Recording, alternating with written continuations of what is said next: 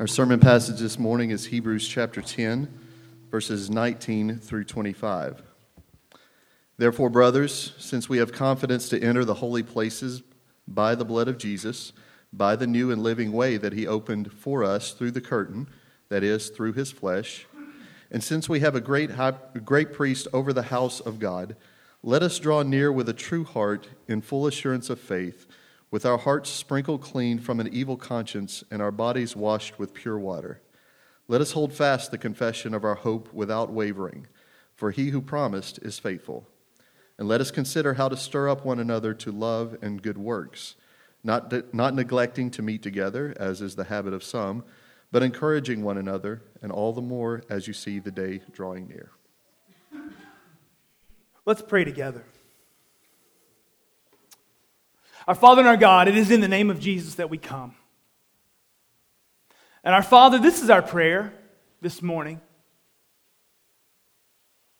We believe that you will hear our prayers, you will receive our worship, you will pour out mercy and grace upon us, not because we deserve it, but because Jesus is Lord. Not because we deserve it, but because we're covered in the blood of Christ. This is our hope today, and as the Scripture invites us, we come with confidence. So Lord, I pray that by your Spirit you would meet with your people. I pray that you would minister to your people. I pray that you would give comfort and hope and peace to your people. Lord, I pray that by your Spirit, if anyone in this room is far from you, is separated from you, is against you, that you would tear down all dividing walls and draw men and women and boys and girls to yourself. Now, Lord, I pray that you would allow me to be a vessel to that end. And I pray that you would cause the brothers and sisters, men and women, boys and girls in this room, to hear your word with eyes of faith, and to receive your word,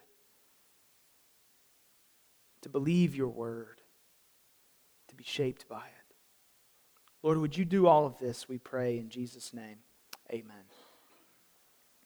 If you haven't already, I want to invite you to take your Bibles and turn to the book of Hebrews in chapter 10. If you're our guest today, thank you so much for being here. Our mode of preaching is to work through books of the Bible, and so for the last several months, we've been working through the book of Hebrews. And what's going on in our passage today is kind of what it's all been aiming for. It begins with the word therefore, and chapter 3, chapter 4, chapter 5, chapter 6, chapter 7, chapter 8, chapter 9, the beginning of chapter 10 has all been leading into these words. And here's the point. The point has been this: Jesus is better. Whatever you're tempted to trust in, Jesus is better. Whatever you're tempted to cling to, Jesus is better. Wherever you look for hope, Jesus is the better place to look for hope. The message has been Jesus is better. Stop seeking replacements for Jesus. And after many chapters of making this point over and over and over again, quite frankly, in some amazing, overwhelming, beautiful ways, we come to this passage where the author says, so, if this is true, fix your mind and your heart to live in these particular ways. Now, that's what's going on in verses 19 through 25 of Hebrews chapter 10. But if you're our guest today, or if you were out of town last weekend because of the holiday, we're jumping right back into the middle, because I was supposed to preach all of these verses last week, and I only did like half of them. So welcome to Redeemer. That happens a lot. We always bite off more than we can chew, but we slow down and keep chewing. So today, what we're really going to do is we're going to kind of hit the highlights of the argument of this passage, and then we're going to get to the parts that we didn't get to last week. So last week's sermon entitled, Let us, dated September 1st, it would be a great place to listen to catch up a little bit from what's going on. But here's the point. The lives of Christ followers, of Christians, are always rooted in who Jesus is and what Jesus has done for us. Our lives are always built upon the foundation of who Jesus is and what He's done for us. And I believe the author's intent in these verses is to say this: never leave your foundation, always build upon it. You need no other foundation. Go to Jesus, go to Jesus, go to Jesus. And then He's going to tell His hearers, us, 3 particular ways that we build on the foundation of who Christ is and what He's done for us. We see those very clearly by repetition of word. Verse 22, let us draw near with a true heart. Let's draw near to God. Verse 23, let us hold fast the confession of our hope without wavering. So let us cling to Jesus. In verse 24, and let us consider how to stir up one another to love and good works. So there's three postures of mind and heart that we're called to if we want to build our lives upon the foundation that is Jesus. And so my goal today is just to call us to those 3 things as well. So if you're a note taker, the first point, remembering Jesus again. And there's an intentional play on words there. Partially remember Jesus again because the first point of last week's sermon was remembering Jesus. So I'm going to make you do it again. But secondly, it's apropos because the point is our Christianity, our faith, our lives, our church's life always begins with who Jesus is and what Jesus has done for us. He is the foundation, and without Him we have nothing. So all works, all effort, all attempts to please God, all attempts to do what's right, all attempts to walk in God's ways apart from faith, apart from the foundation of Jesus, are nothing. So much so that the author of Hebrews in chapter 11 and verse 6 will say, without faith it is impossible to please God.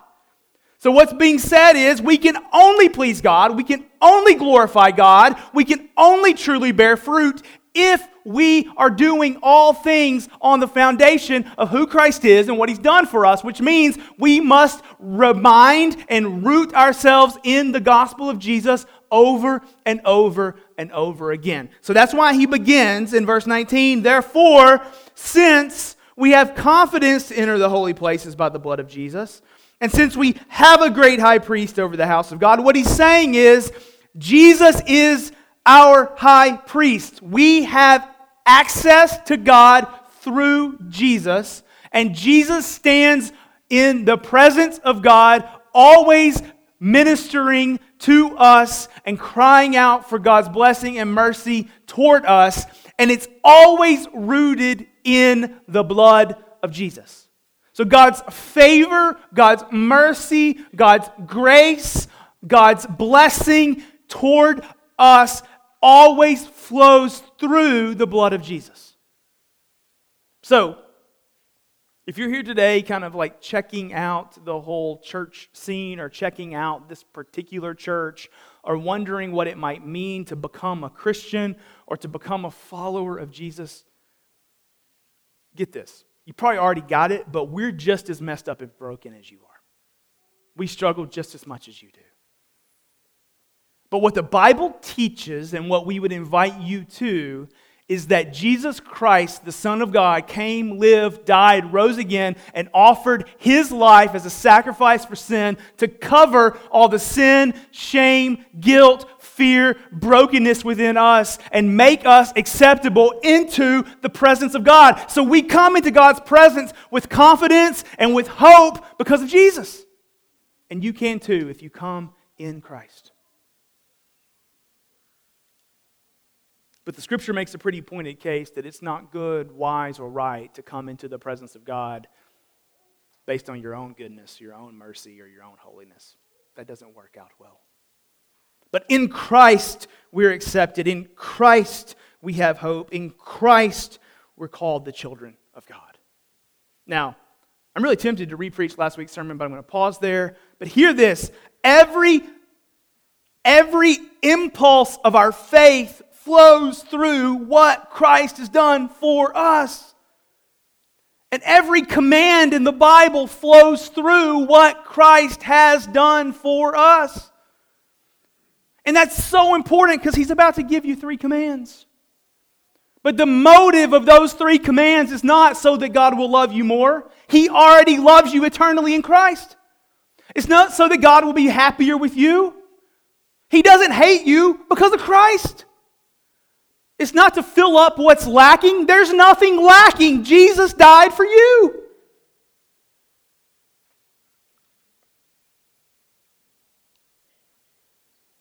The commands then are there to enable us to find hope, love, joy, peace, and bear much fruit in this life for the glory of Jesus. But they matter. The commands matter. So we're about to look at these 3 commands, and there's this thing in modern American church where you get one of 2 missteps. Misstep 1, the purpose of the commands is to get us into a better relationship with God. We can't do that. Jesus did it. And if we're ever thinking that way, we're in trouble. But misstep 2, well, if Christ has already done everything for us, then it doesn't matter how we live. The answer is we live in the ways that Christ commands us to glorify Christ and to find greater joy in Christ in this world. Those 2 things come down the same path and the same pathway. So then the second point, if you're a note taker, following Jesus. If I want to follow Jesus in this world, if I want to build upon the foundation that is the hope of Christ in me, how do I do that? Well, we could make a whole long list of those things. We could. The New Testament is filled with those, but the author of Hebrews is going to focus on 3 particular things, and I want to just focus on those 3. Actually, I focused on 1 last week, so I'm only going to focus on 2 today, and based on the first service, we'll actually get done today as well. But he gives 3 things. If I want to build my life, if I want to follow Jesus, if I want to be a disciple, if I want to bear fruit, what do I do? Continually remember Jesus, and then let your life be set around these 3 things. Verse 22, let us draw near with a true heart. Verse 23, let us hold fast the confession of our hope without wavering. And verse 24, let us consider how to stir up one another to love and good works. So we'll take those in turn, but basically what he's saying is, let us approach God freely and regularly. Let us cling to Jesus always. And let us lead others to follow and cling to Jesus always. Let us approach God regularly. Let us cling to Jesus always. And let us lead others to cling to Jesus with us. So those are the 3 activities. Now this is really, really important. These let us statements, these action statements, they're not one-time action statements. As if I were to say, let us finish this service and go eat Mexican food. And then about 1 o'clock, we would all get up, we would pay our bill, we would say, that's done, the kids are misbehaving, we all smell a little bit too much like onions, let's go home and take a nap. Glad that's over. It's not those kind of one-time activities. What he's saying is, let the posture of your life be bent toward these 3 things. Regularly and routinely. As if he were saying, keep a well-stocked pantry to feed teenage boys over and over and over again. Man, I'm 0 for 2 on that one. I really thought that would get more. Anybody here ever fed teenage boys? It's a challenge. Sometimes I wish, like my dad was a rural pastor when I grew up, which meant we were really poor.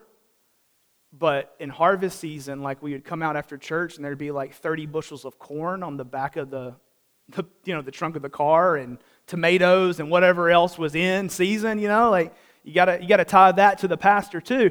Like somebody grow a garden is what I'm saying, okay? I got 3 teenage boys.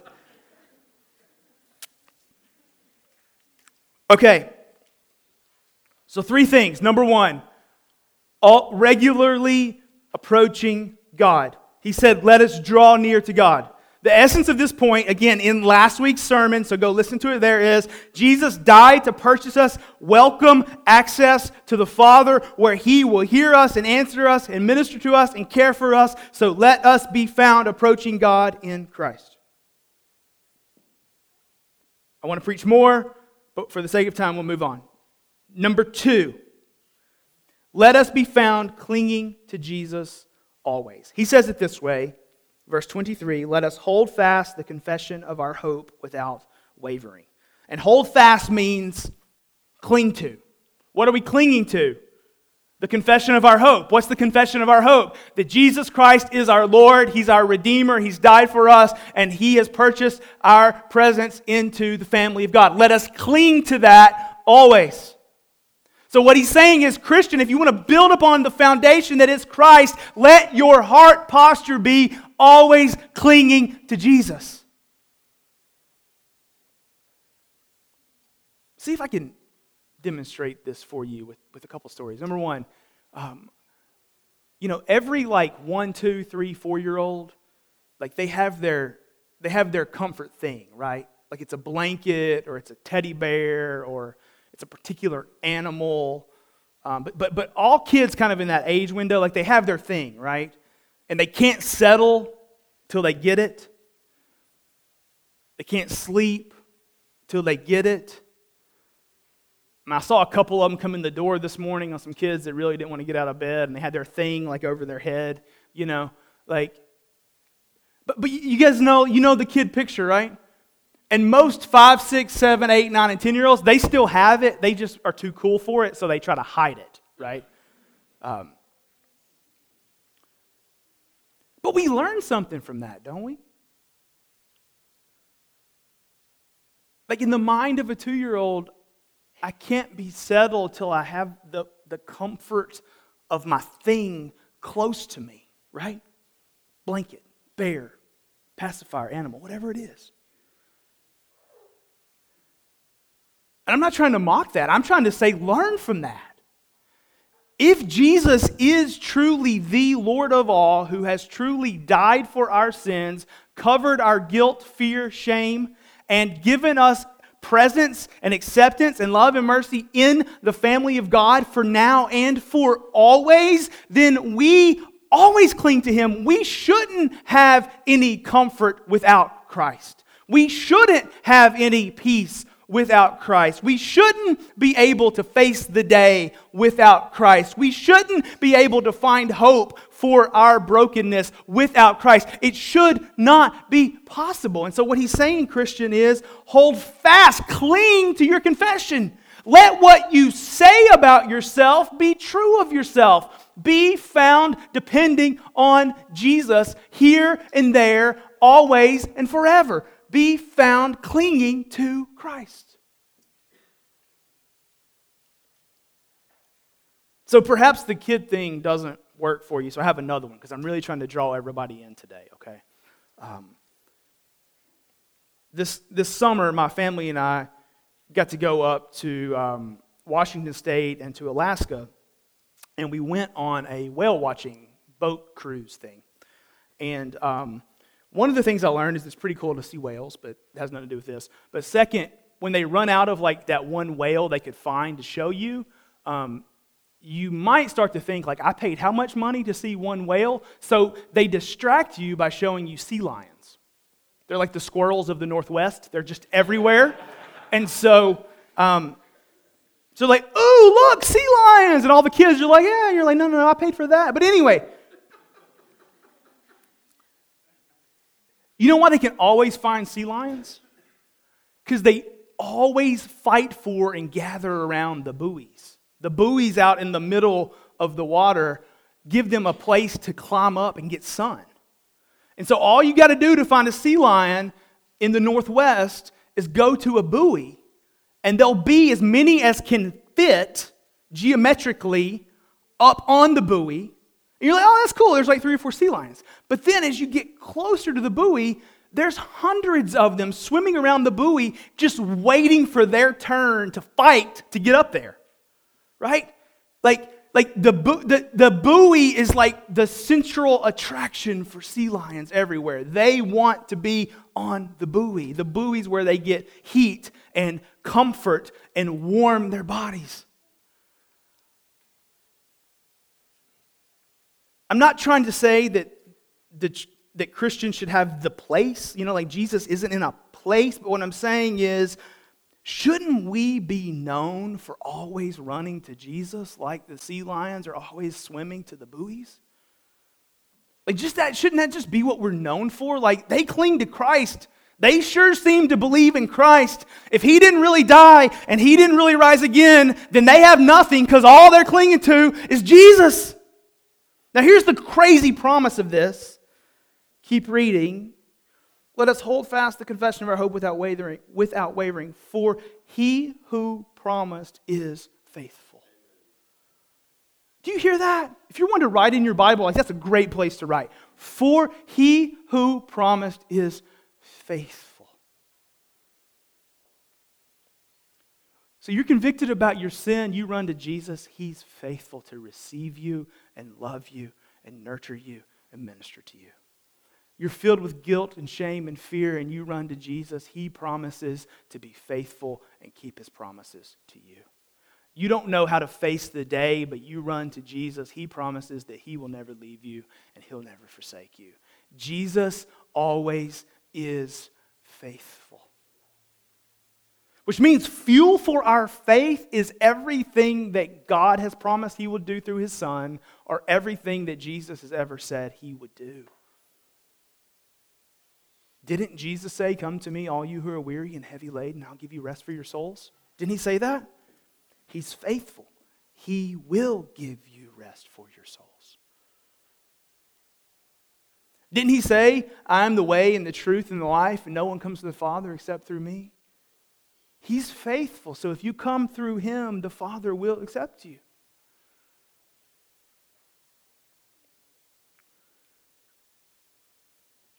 Be found clinging to Jesus because God, Father, Son, and Holy Spirit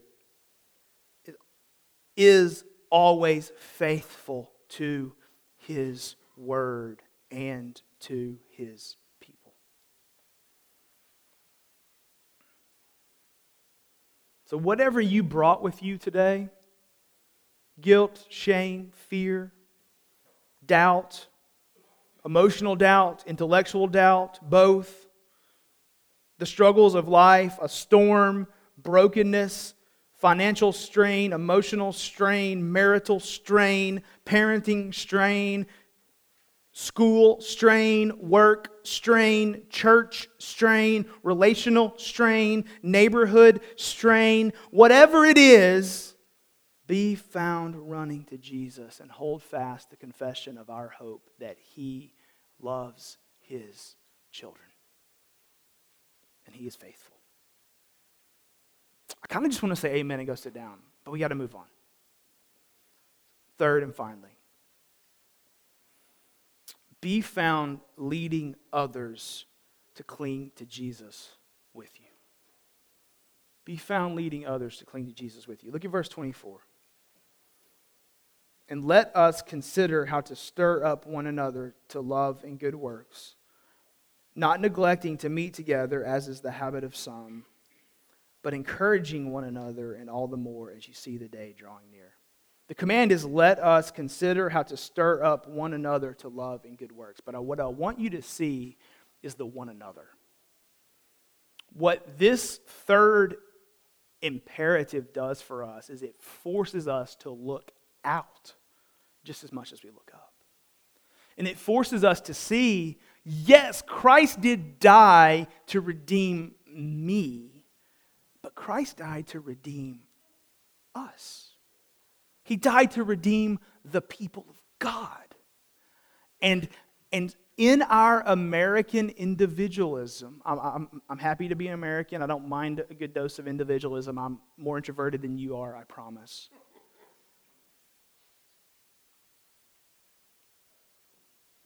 But I think we've allowed ourselves to think of our faith like we're in little individual cocoons. And God just kind of comes along and ministers to us one by one. I think that's true, but we're all in the pot together.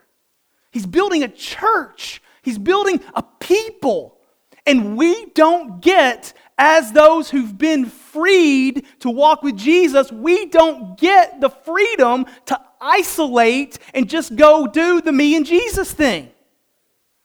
The Bible doesn't allow it.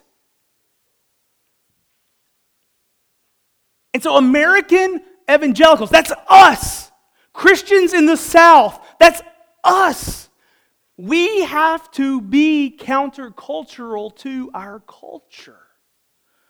Because our culture says you get what you need with Jesus and you use the church to get your religious goods and your religious needs met, and then you go back to your quiet, safe place for you and Jesus to continue on.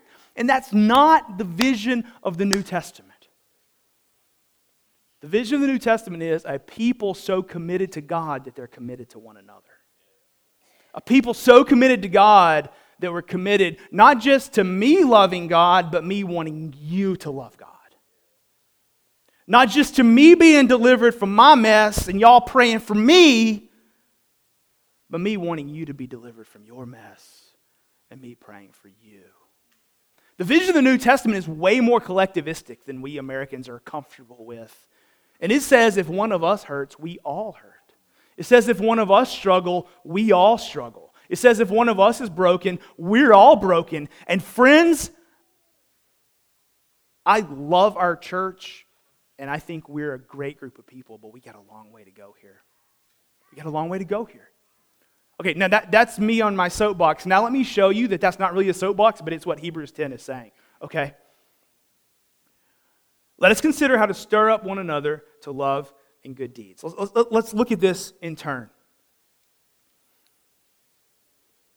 And let us consider how to stir up one another to love and good works. What he's saying is there is an us element to our faith.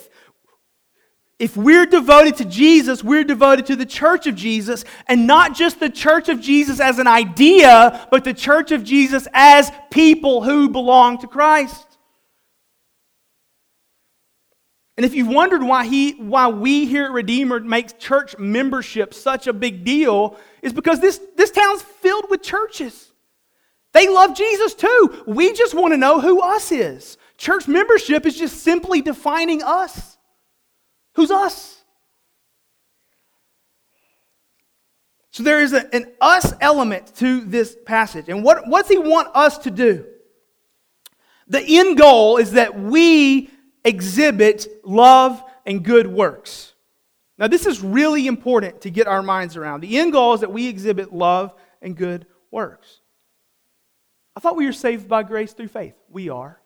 But the person who knows God by grace and through faith in Jesus will have their heart changed to find new loves and will live differently to exhibit new works. So much so that James said in James chapter 2, verse 20, do you want to be shown that faith apart from works is useless?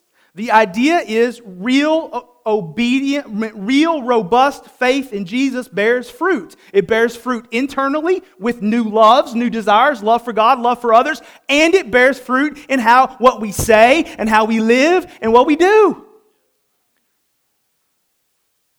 I would say it this way. If your men's study is doing systematic theology, that's awesome. I want to come. But your systematic theology study should improve the way you love your wife. And if it doesn't, you haven't gone far enough because your heart's not being changed. I'm a big fan of like inductive Bible studies where we do word studies and we say, well, in the Greek, this word means this, and in the Greek, this word means that, and this is how you put that into the meta-narrative of the Scripture. But if your meta-narrative is not changing the way that you repent of your sin and love others, it ain't working. And I just said ain't twice in less than 3 minutes. Friends, stay theologically accurate. Love the Bible. Love good books. Love using your brains. Stay intellectual. Stay focused. But if all that doesn't move to our hearts and our tongues and our living, then we're not doing it right. So do not settle for a 45-minute discussion of the atoning work of Jesus that doesn't move to repentance and acceptance and walking in the love of God, because that's the love and good works that the atonement was intended to produce.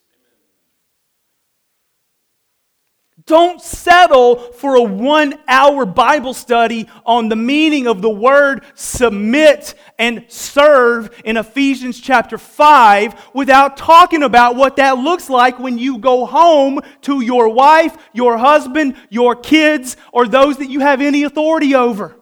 Because if you don't, you've missed the point. Let's not miss the point because we're so sophisticated and smart and erudite and reformed and have all the right answers. Let all that do what it was intended to do, which is move us to bear fruit for the glory of God.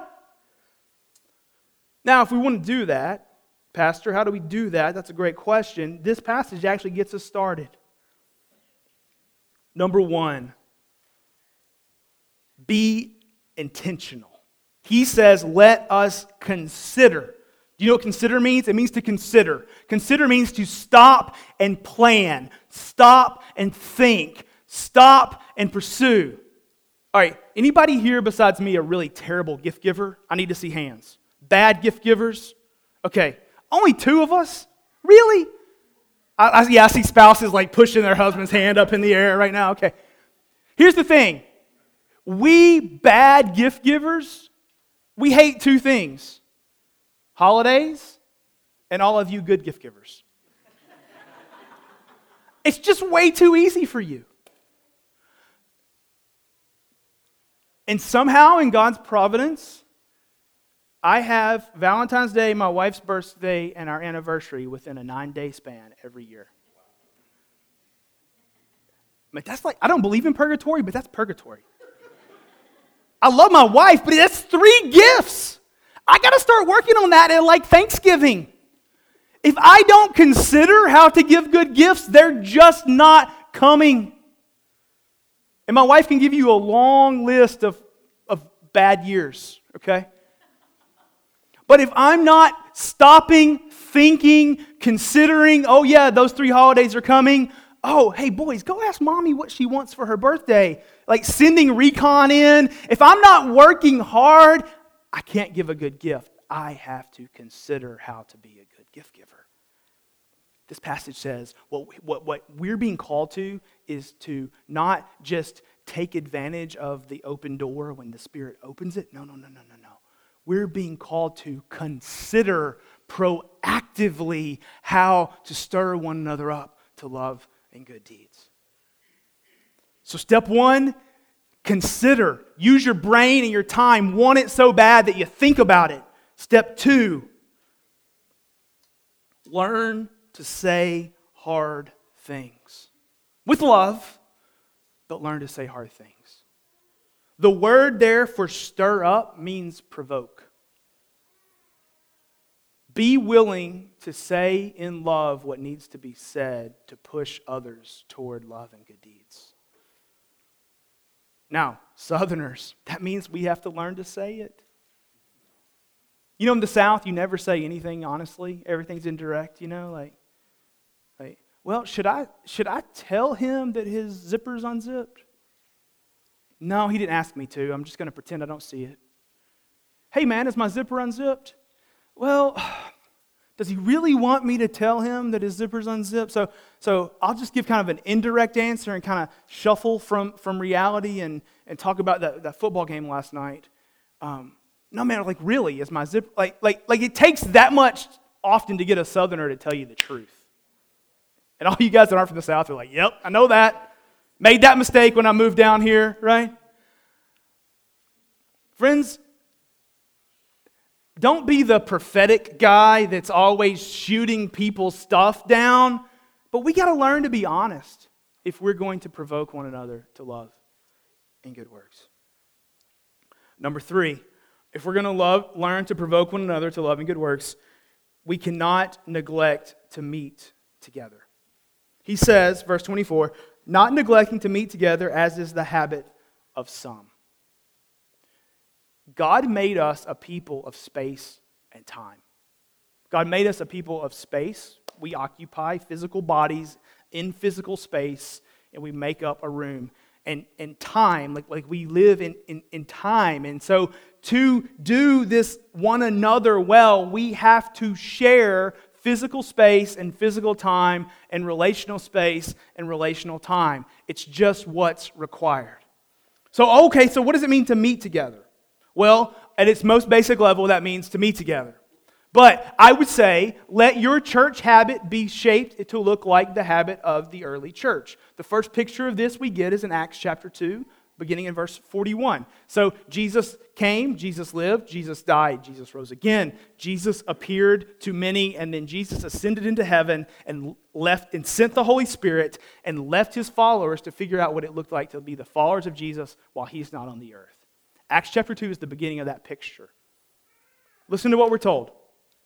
So those who received his word were baptized, and there were added that day about 3,000 souls. So this is no small gathering. And they devoted themselves to the apostles' teaching and the fellowship, to the breaking of bread and the prayers, and all came upon every soul, and many wonders and signs were being done through the apostles, and all who believed were together and had all things in common. And they were selling their possessions and belongings and distributing the proceeds to all as any had need. Now, verse 46. And day by day, which means regularly, routinely, you could say, and day by day, I attend school if you're under 18. And day by day, attending the temple together, which would be all of them coming together, and breaking bread in their homes, which would be them gathering in smaller groups as would fit into a home. They received their food with glad and generous hearts, praising God and having favor with all the people. And the Lord added to their number day by day those who were being saved. That's Acts 2, 41 through 47. But I think minimally we could say the habit of the early church was to gather all together in one gathering, and then to gather in smaller gatherings where we could engage one another. Gather big, hear the word, worship, pray, gather small, engage one another. Minimally, that was the pattern of the book of Acts, and it seems to be the pattern that carried forward. So I would say to you, don't neglect meeting together, because neglecting to meet together is neglecting to take the one another's seriously. If this is mere performance, then we're wasting our time.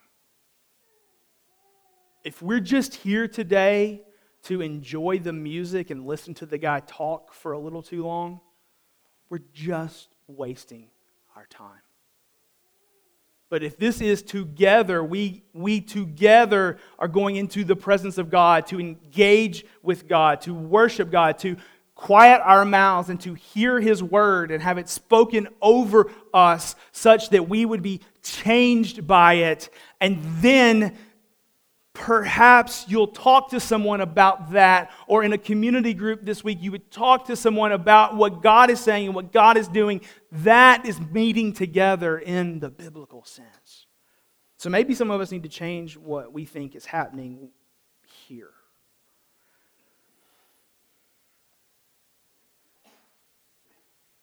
So consider, say it, meet together, and fourth, encouraging one another. Anybody here weary? You know, this life's hard, tired, struggling, hoping for a breakthrough.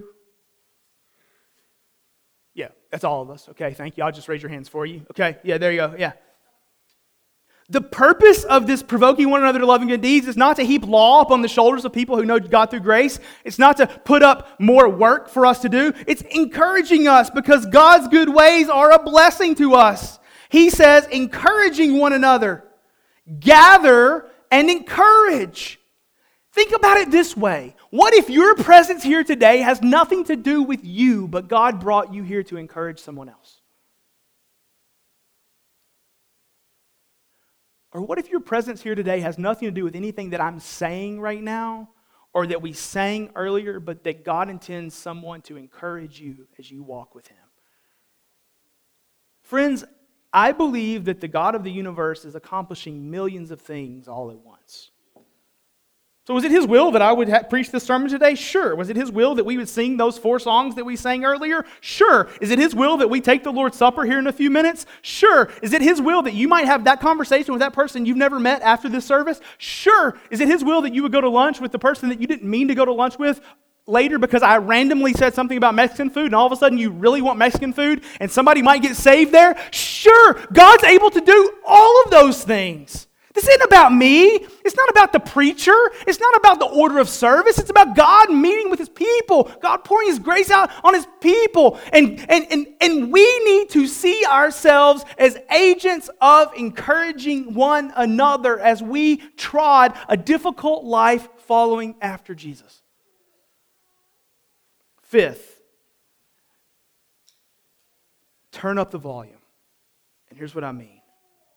He says, and all the more as you see the day drawing near. Now in the Bible, the day, that doesn't mean Monday, that doesn't mean Tuesday, that doesn't mean Easter or Christmas, that doesn't mean your wedding day, that doesn't mean your favorite holiday. The day means when Jesus comes back and puts an end to this world and establishes the new heavens and the new earth.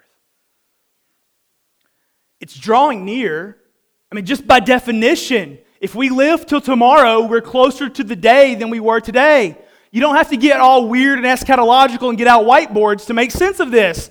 We're closer to the day than we were when Jesus was here because 2,000 years have passed. But what the Bible says is we get closer and closer to the day, the intensity of this life is going to go up and up and up. Which means our need to encourage one another is going to go up and up and up. So turn up the volume. Don't get passive. Don't get lethargic. We need the encouragement to stir up one another to love and good deeds to go up as the day draws near. So you wake up tomorrow morning, you praise the Lord that you're alive. You praise the Lord that Jesus died for you. You praise the Lord that you stand in Christ. And you remember that we're one day closer to the day. And that means we need Christ all the more. So let's be the church that runs to Him together. I believe that if we would find ourselves approaching God, clinging to Jesus, and leading others as we follow Jesus, we'd find so much joy, so much hope, so much encouragement, so much peace, and bear so much fruit. That's what I want, and that's what I want us to experience. Worship team, you guys can go ahead and come up. So here at Redeemer, we're going to conclude this sermon time by taking the Lord's Supper together. It's not something we just do to go through the motions. Jesus said, take this bread as often as you eat it and do it in remembrance of me. Take this cup as often as you drink it and do it in remembrance of me. And so we do it every week because it reminds us that we need Jesus every single day.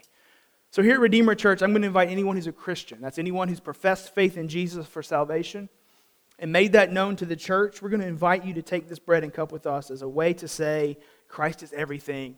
I have hope in Him. If you're with us and you're not a Christian, I would ask you to let the bread and the cup pass. Not so much because we want to make you feel excluded, but because it's not about the bread and it's not about the cup. It's about Jesus. We want you to know Christ. So I'd invite you while the bread and the cup is being passed, get that sheet of paper out that had the Apostles' Creed on it.